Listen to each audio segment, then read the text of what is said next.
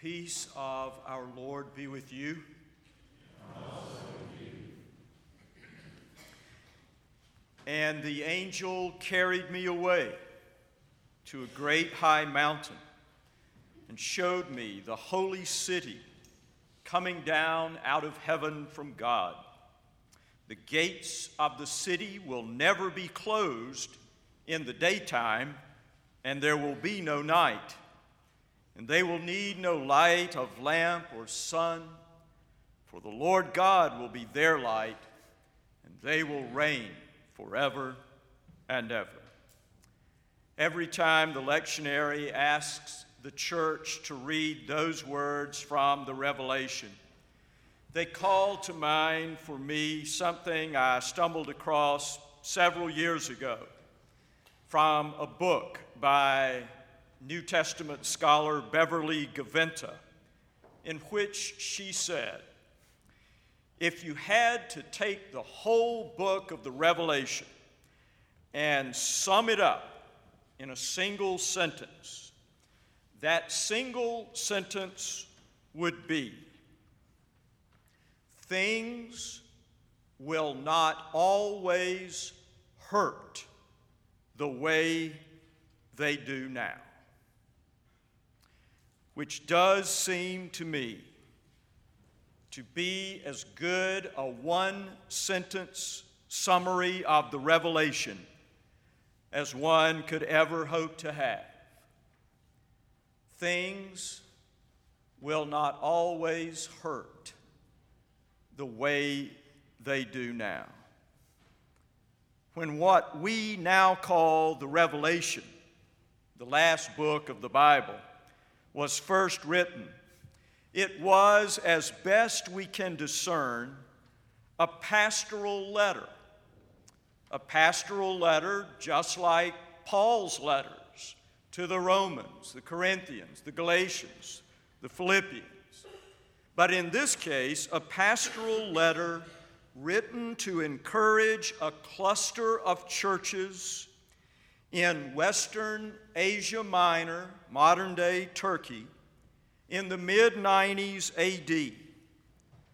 Churches enduring pressure and persecution from the Roman Emperor Domitian, who served as emperor from roughly 81 to roughly 96 AD. Most of the best scholarship we have tells us that Domitian did not care how many gods his subjects worshiped, as long as Domitian himself was one of them. So when Christians who already had a Lord to worship and who could worship only one declined to participate in the culture of emperor worship, they ran the risk of being seen as poor patriots and thus suspect citizens. What's the harm, their neighbors wondered, in mixing a little emperor worship with Jesus? But of course, the Christians couldn't. And when they didn't, they often became seen as suspect citizens, which sometimes led to arrest, imprisonment, occasionally even death, but more often in the late first century reign of Domitian, to being socially ostracized and economically penalized. Their businesses boycotted, their contracts canceled. To which the writer of the pastoral letter, which we now call the Revelation, said, stay strong. I know it's hard. I myself am in prison for my faith, so I know how costly and difficult, even dangerous it can be to live a life of clarity and courage. But you stay strong, because this is God's world, And in God's world, God, not Domitian or any other earthly ruler or power or problem, but God has the last word.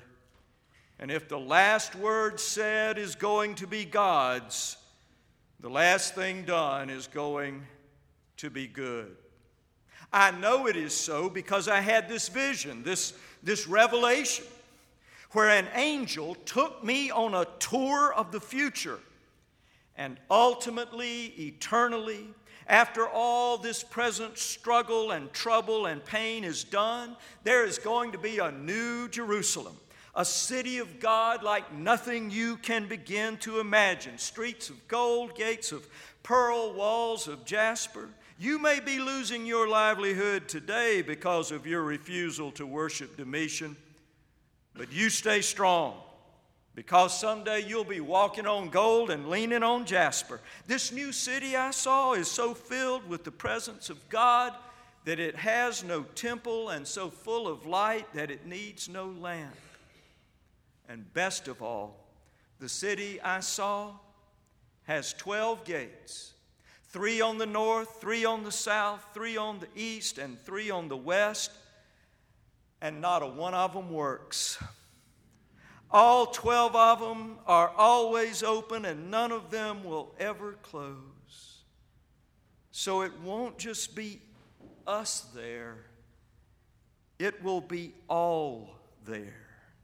People from every nation, tribe, tongue, and language, just like Isaiah said it was going to be. The whole world and all creation finally healed and home. So you stay strong, because ultimately, God is going to have the last word.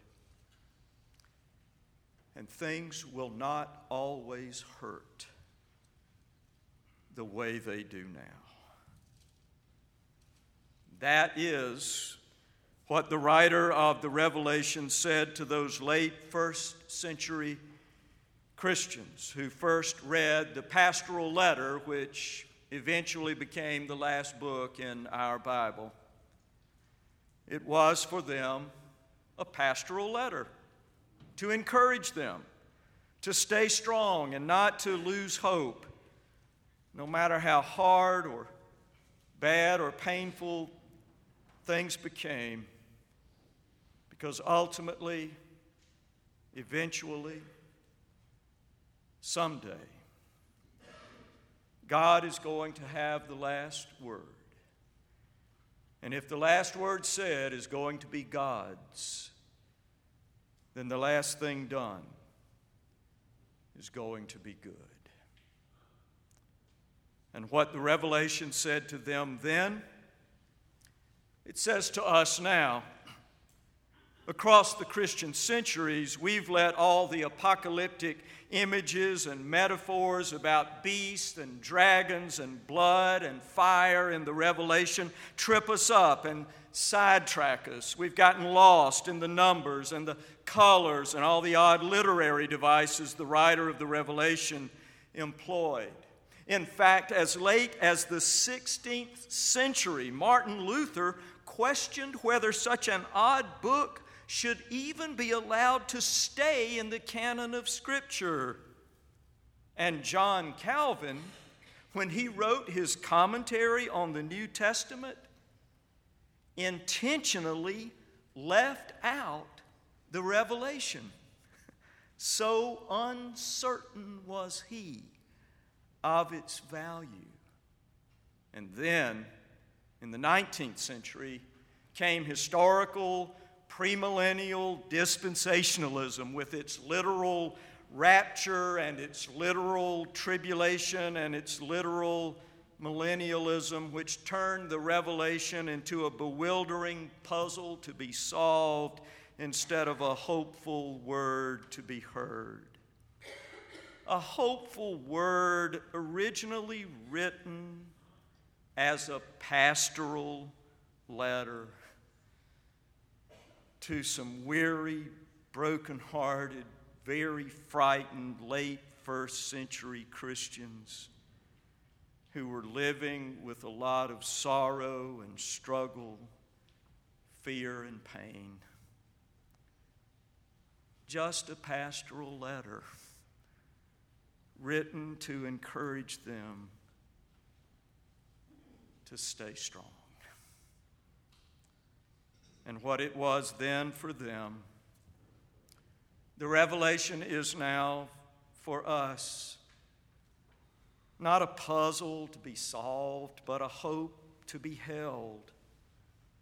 The hope that ultimately, eternally, this is God's world.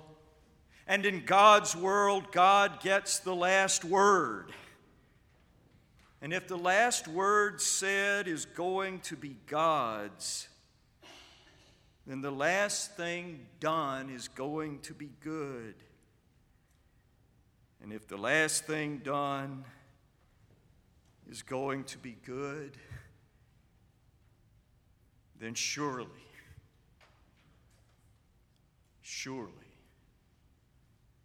things will not always hurt the way they do now. Amen.